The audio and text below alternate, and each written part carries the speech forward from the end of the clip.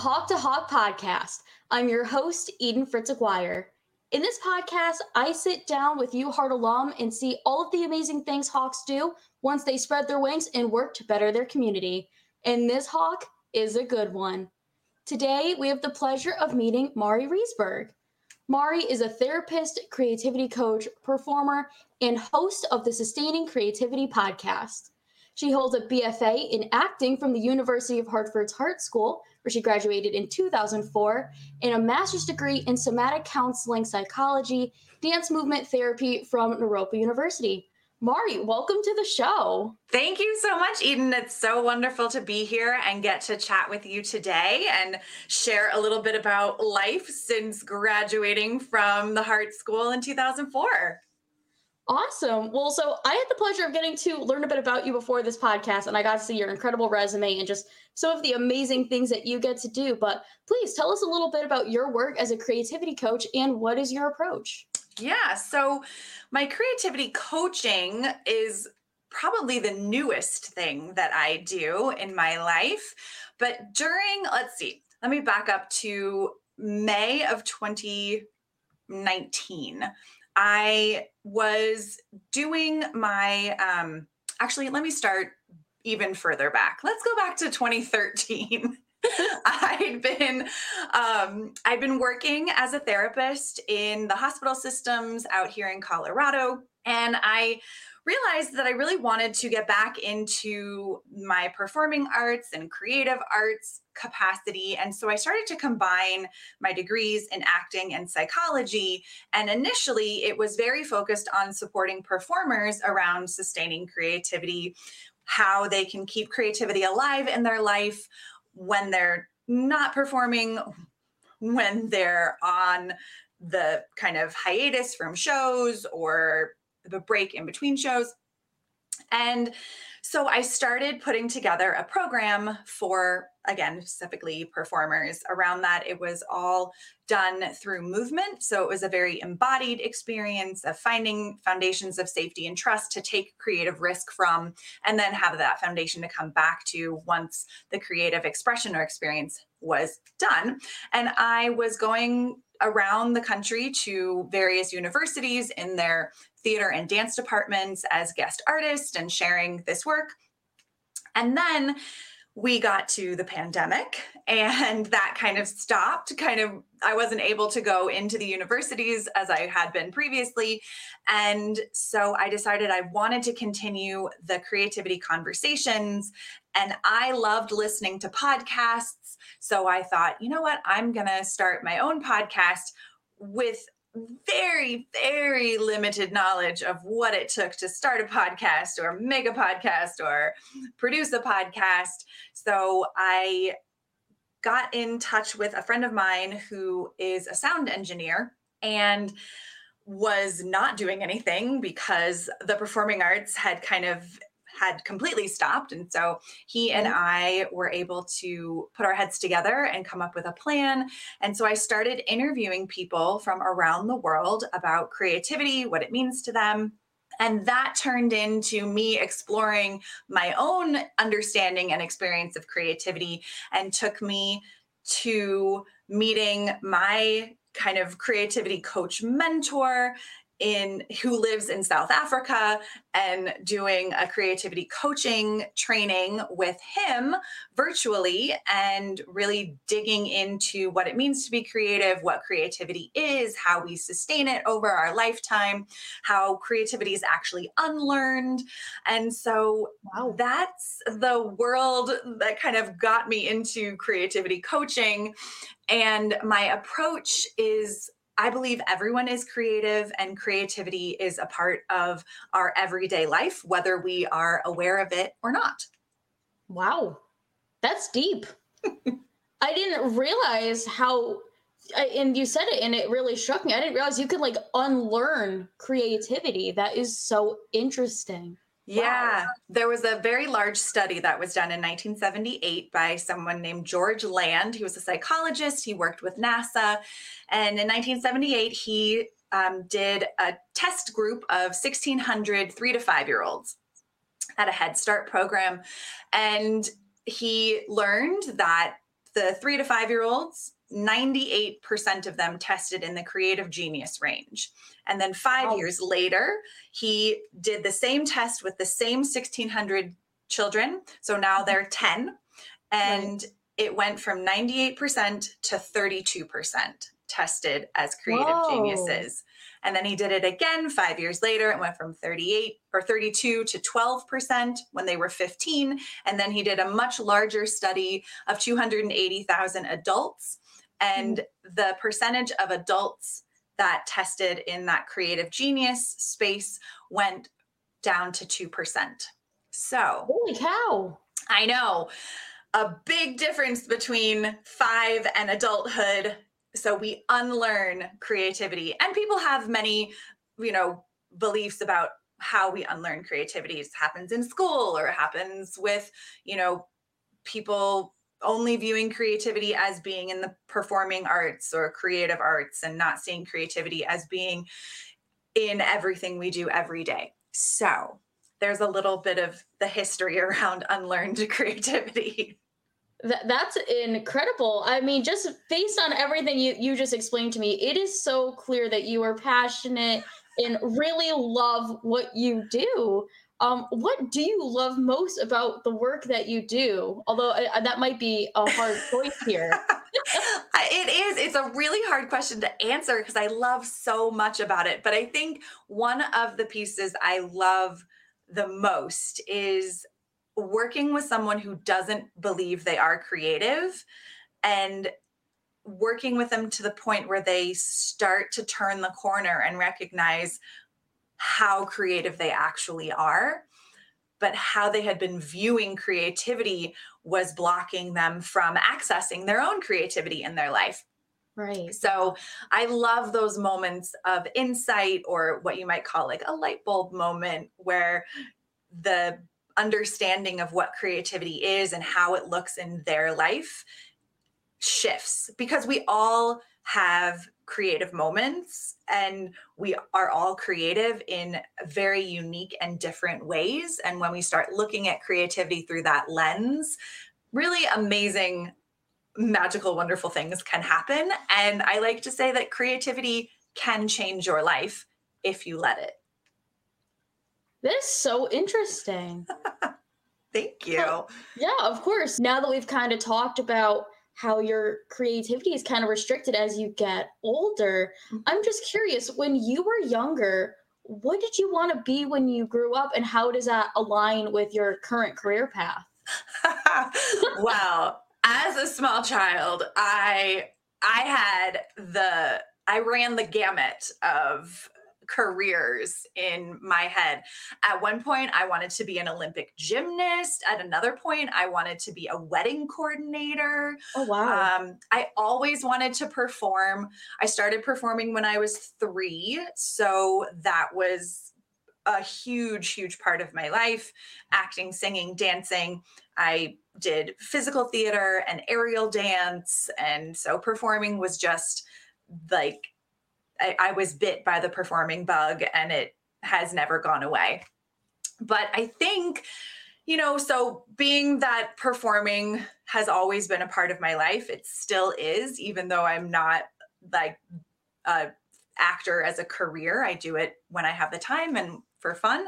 I think all of the ideas of what I wanted to do and be were around helping other people and like supporting them, and wedding coordinating. You're helping a lot of people do stressful things, and so I think as a performer, you're helping people have new experiences and learn new things about themselves and attend to their emotions, and as a therapist, I do that. That's a huge part of what I do as a dance movement therapist as well. So I think while it may not have that linear connected line, it makes sense in my head that what I wanted to be as a kid, I'm doing some of it as an adult.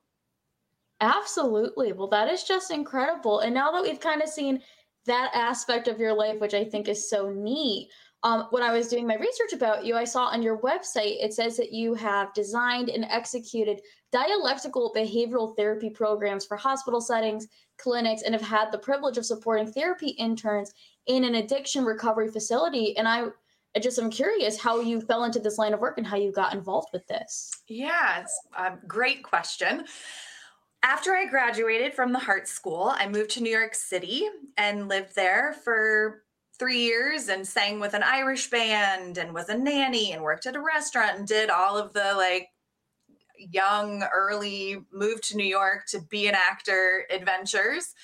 And I don't I may have one of those welcoming faces because people started telling me their life stories. Wherever I could be in a cab, I could be getting my nails done, I could be at a bar, and people would just tell me their life stories. I remember one night, it was probably 2 a.m. I was at a diner with friends having, food after we'd been out. And this woman walked up to our table and said, "I'm a recovering alcoholic on day 163. I really need to sit down and have a cup of coffee and talk to someone. Can I join you?" And I, in that Wow. moment, was like, "Sure, sit down, talk, why not?" And that was a big moment for me in realizing, oh, I really enjoy listening to people's stories, helping them out, talking to them. But I knew I didn't want it to be the traditional kind of talk therapy. And so that's when I was introduced to the creative arts therapies like music therapy, drama therapy, dance therapy, art therapy. There's more. And there are only a handful of schools in the United States that offer a master's in dance movement therapy. And so it felt like the most connected to me. Movement has always been a huge part of my life. I feel like movement has the capacity to help you shift and change big things. When our body changes, our mind changes. And so that was kind of how I fell into the line of work. But I always thought that I was going to work with like adults around play and kids. And that is not what I have done at all. I have worked in hospital settings with borderline personality disorder, which is a very big departure from what I had thought I was going to do. But I really enjoy the structure and the skill set that dialectical behavioral therapy offers and the transformations that can happen. And I think DBT, dialectical behavioral therapy for short, has the capacity to really support everyone. It's not just for people who are in therapy. It's like life skills. You're learning how to be in the present moment, regulate your emotions, communicate effectively, making it through challenging situations without making the situation worse. So there's skills that I practice in my own life on a daily basis and skills that have proven to help others really transform their life and give them the life that they want and a life that they feel is worth living. And I'm trying to think, like, I've also worked in the addiction field and I run an internship program for master's students who are completing their master's degree and stepping into the field of therapy. And I love doing that. I love teaching. I love supporting new clinicians to gain the skills and tools to head out into the world to support people in this mental health field and addiction field, which is not easy and not slowing down. And when many fields kind of stopped or halted during the pandemic, the mental health and addiction field sped up and Right. was busier than ever before. So that's kind of how I fell into it. But I don't know that I would be here if I didn't have the background in performing and in creativity, because I think so much creativity goes into being a therapist and goes into supporting other people to solve problems, to navigate life, that make it through challenges that we all experience that are really difficult. Definitely. Well, that is all wonderful, and thank you for explaining that. The next few questions are sponsored by our wonderful friends over in the Office of Career and Professional Development. So now that we've kind of talked about that professional, aspect of your life, I kind of want to look back at your time at UHeart and see how it's kind of influenced you. Were there any events, resources, or classes that you took part in at UHeart that played a particular role in your career, or anything that, that you can think of? I think there are a lot, but as I reflect on this, I am reminded in my last year of college, I sought out therapy at the counseling department, and to have available free therapy for students was such a gift and so necessary for me getting through college. And so I think that was a huge resource. As a student, to be able to have an unbiased opinion, person to talk to, Right. while navigating the stress and challenge of what it is to get a BFA in a performing art university and school, where our structure is really different than kind of a typical university structure schedule maybe. So that was a huge asset to have available. And I think all of the, performing arts classes that I had, the movement classes that I took, really, I learned so much because I was then able to build on it in my master's degree. Like all of the Laban or Bartinioff, work that we did in our movement classes in college, I still use today in the work that I do as a dance movement therapist. And I think just being comfortable being in front of people really helped me, because I do a lot of presentations. I am Right. on panels at conferences, and being able to talk to people about things and feel confident and comfortable. I think literally all of the classes I took helped me or better prepared me for the things that I do today. That is so cool. And I can't tell you how badly I now want to register for a movement course for next semester. That is so neat. You Wow. should. It's so fun. Definitely. I'll have to look into it. That's really interesting. So, going off of that, I'd love to see how have your goals and expectations for your career changed since you were in college. Is there anything that you would wish you had known when you were a student at UHeart? Oh, there's always things I wished I had known for sure. I think the goals and expectations for my career 100% have changed. I'm not pursuing acting as a full-time job or career. But I think my goals and expectations, they may not have been really based in reality of the performing arts and how challenging it is and what you have to sacrifice to be a part of it. And I think very early on, I learned that I didn't want to sacrifice those things that I may have needed to really make it, quote unquote, in the theater and acting world at the level I thought I should be at. Now I live in Colorado. I audition for things when I want to. I am able to, have a very different relationship to performing and acting and singing and dancing than I think I did when I was a student or just newly out of college. So I think that what I wish I would have known when I was a student, I think I wish I would have known a little more of the business side of things. I feel I got a really solid understanding of how to be a performer, and those skills and tools are invaluable and translate to so many other things that I do. But the business side of things would have been very, very helpful. I definitely do believe that. A lot of what you just said, I think, is going to go perfectly with this last question. As you know, we are in graduation season for college students and, high school students as well, who are going to be working their way up to college soon. So I think this last question will really help everyone here, but do you have any advice for students nearing graduation that aren't sure they want to pursue a career in their major? Well, first of all, it's so normal. Like, don't freak out. It is okay. It's okay.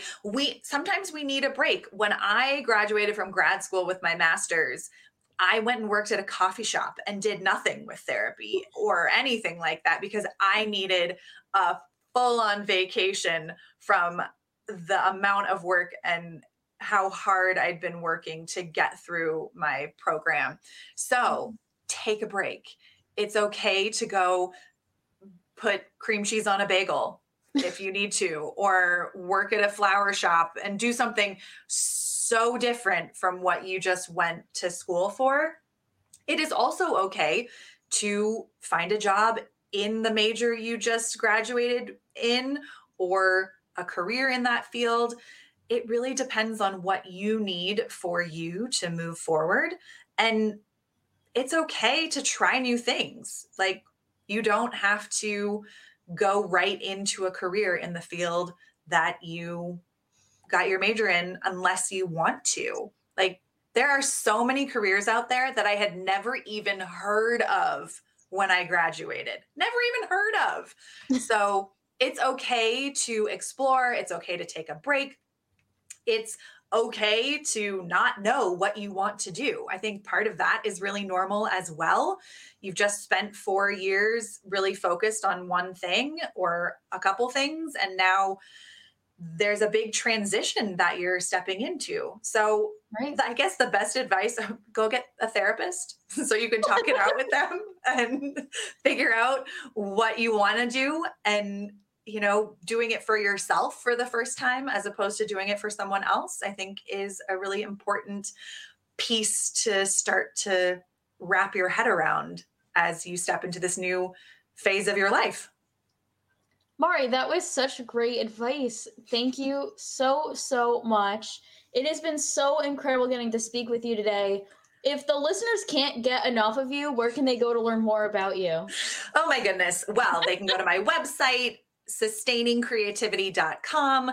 You can listen to the Sustaining Creativity podcast anywhere you find podcasts, Apple Podcasts, Amazon, iHeartRadio. These are not sponsors. These are just where you can listen to it. Spotify. I just hit my 3-year mark on my podcast. So 3 years. Congratulations. Thank you so much. Yes, there are 180 episodes available so far. You can listen to people talk about creativity. I'm on all the social medias at Sustaining Creativity. I love to talk to people about creativity. So if you have creativity questions, don't hesitate, reach out. If you want to be a guest on my podcast, reach out. I love to talk to people. And yeah, that's where you can find me and listen to all the wonderful, fun things that I do. Awesome. Well, thank you again for coming on today. It has been such an honor to get to chat with you. It has been my pleasure. I thoroughly enjoyed it. It was great to revisit my time at UHeart, and thank you for the invitation. Anytime. Well, thank you for tuning in to the Hawk to Hawk podcast. You can also find us on all podcast streaming platforms and on the University of Hartford's website. For Marika Reisberg, I'm Eden Fritz-Aguirre. We'll see you next time.